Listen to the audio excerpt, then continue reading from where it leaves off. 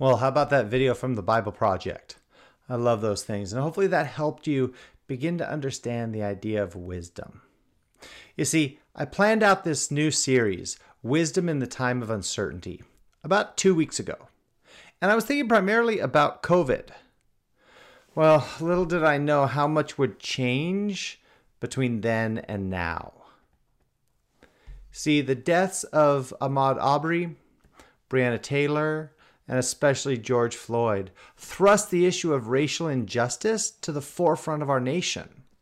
And here in Twin Cities, man, we were at the epicenter of it all. So I thought about changing the series. I really did. But I decided not to. And because the truth is, now we need wisdom more than ever.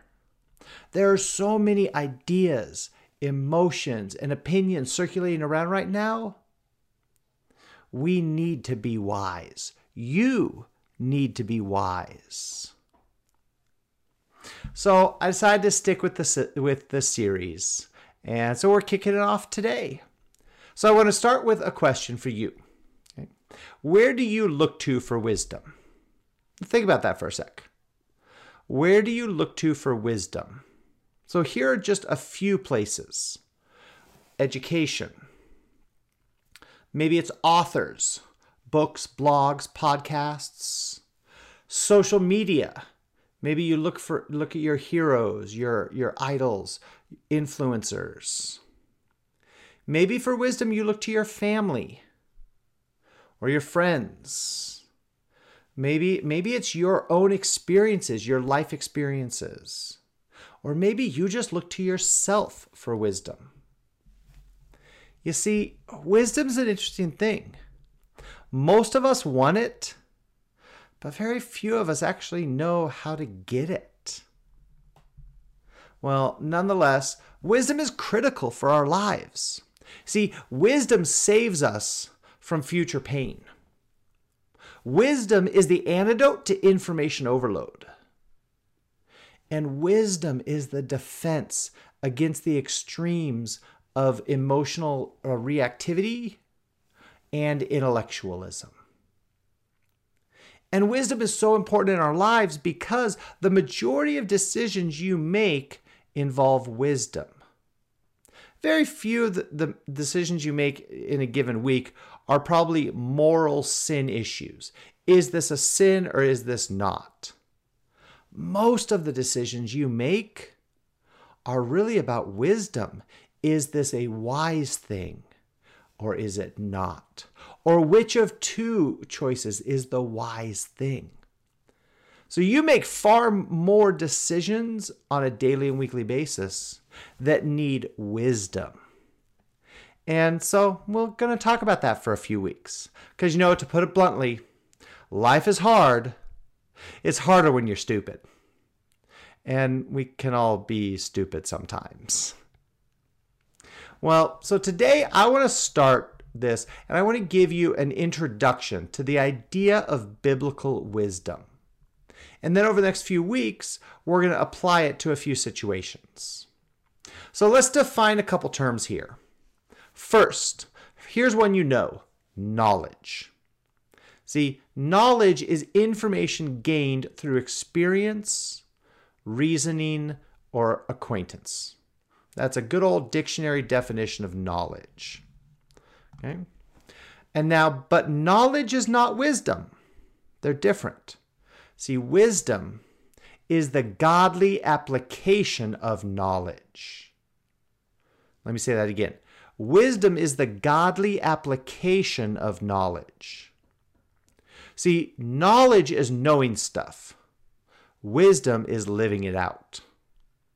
Knowledge understands that the light just turned red. Wisdom hits the brakes. Knowledge sees the trap. Wisdom avoids it. Knowledge understands prejudice, but wisdom sees it in yourself. Knowledge memorizes the 10 Commandments. Wisdom obeys them. And knowledge learns about God. Wisdom loves him. So wisdom is the godly application of knowledge.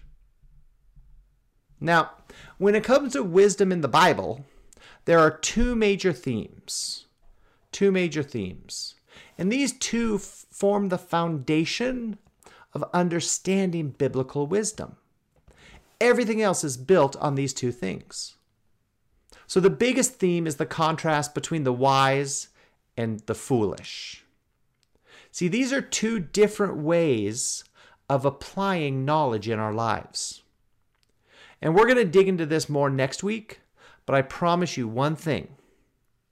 Your life would significantly improve if you, with each decision you had, simply asked yourself, is this wise or is this foolish? That's the first theme. The second major theme in Scripture is around the contrast between godly wisdom and earthly wisdom.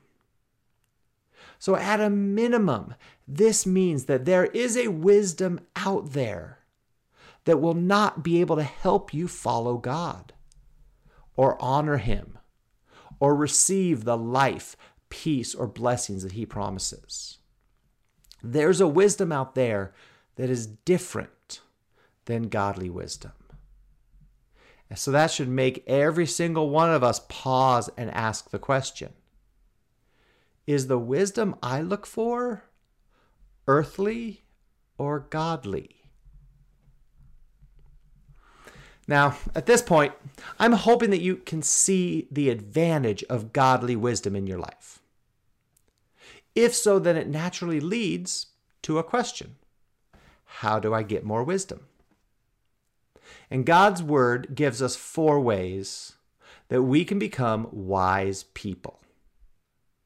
I'm going to walk through them here pretty quickly, pretty simply. You ready? First, how can you be a wise person? Number 1 is fear God. So King Solomon writes in Proverbs 9:10, he says this, "The fear of the Lord is the beginning of wisdom, and knowledge of the Holy One is understanding."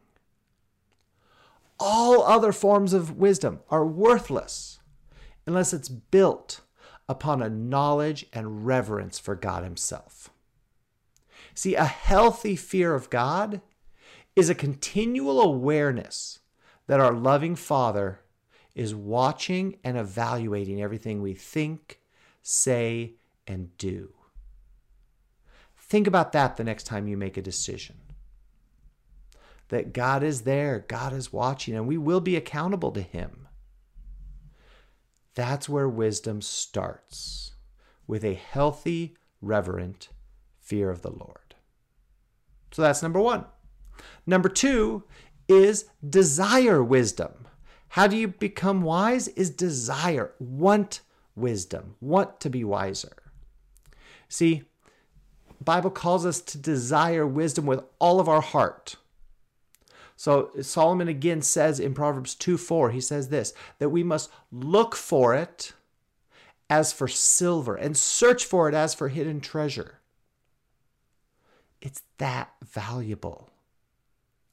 And if you're paying the consequences for foolish decisions you've made in the past, then you know how valuable wisdom is.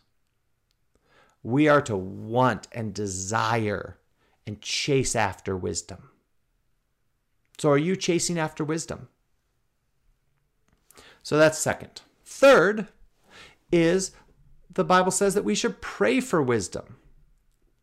So James 1:5 says, if any of you lacks wisdom, you should ask God, who gives generously to all without finding fault, and it will be given to you. Think about that.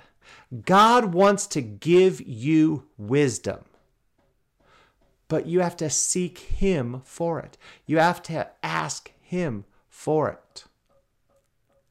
And that was quite a one for me as I thought about that and read that verse and I thought more about it because, I've prayed for wisdom in a decision, for God's guidance and discernment, but honestly, I'm not sure I've ever prayed for wisdom.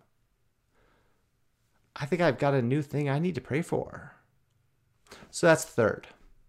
Now, fourth is, how can we become wise? Study God's word. Psalm 19:7 says this, "The law of the Lord is perfect, refreshing the soul. The statutes of the Lord are trustworthy, making wise the simple." So for all you other simple folks out there, God can make you wise, and he's given you the Bible to do that. But you see, don't just study that on your own. Don't just read it by yourself. Listen to what Proverbs 13:20 has to say. "Walk with the wise and become wise, for a companion of fools suffers harm." So who are the people you walk with? Do you walk with wise, mature people? Or are your companions fools? There's a great saying that says that you become the average of your 5 closest friends. And so if you have friends that are wise and godly and Christ-centered, you will become wise as well. So study God's word and seek out the counsel of wise people. So that's a little quick summary of what Scripture has to say about how to become wise. First is fear God, a healthy, reverent fear of God. Second is desire wisdom. You want to want wisdom. Third is pray for it. Ask God to give you wisdom, and he will. That's what his word says. And then fourth is study God's word. God's word is filled with God's wisdom for us. So, do you want to become wiser? Do you want to avoid the mistakes over the next 5 years that you will regret for the next 10 years? Do you want to become a better husband, a better wife, a better worker, son, daughter? Then seek wisdom. Don't just accumulate knowledge, but learn under God how to apply that knowledge in the right way. Because wisdom is the godly application of knowledge. So I want you to pick one of those 4 things this week. Okay, here they are again. Have a healthy, reverent fear of God. That's 1. 2, desire wisdom above all else. That's 3. 4, pray to God for wisdom. Oh, that's 3. Sorry. And now 4 is study Scripture with wise people. So which of these do you want to do this week? I want to challenge you. Pick one of them. Because here's my promise. If you do these things, God promises you will become wiser. You will begin to understand life from God's perspective and how to properly apply knowledge for his glory and his kingdom. And wouldn't that be great to be a church, River Life, to be a church full of wise people working for the kingdom of God? So let's do that together, church. Thanks.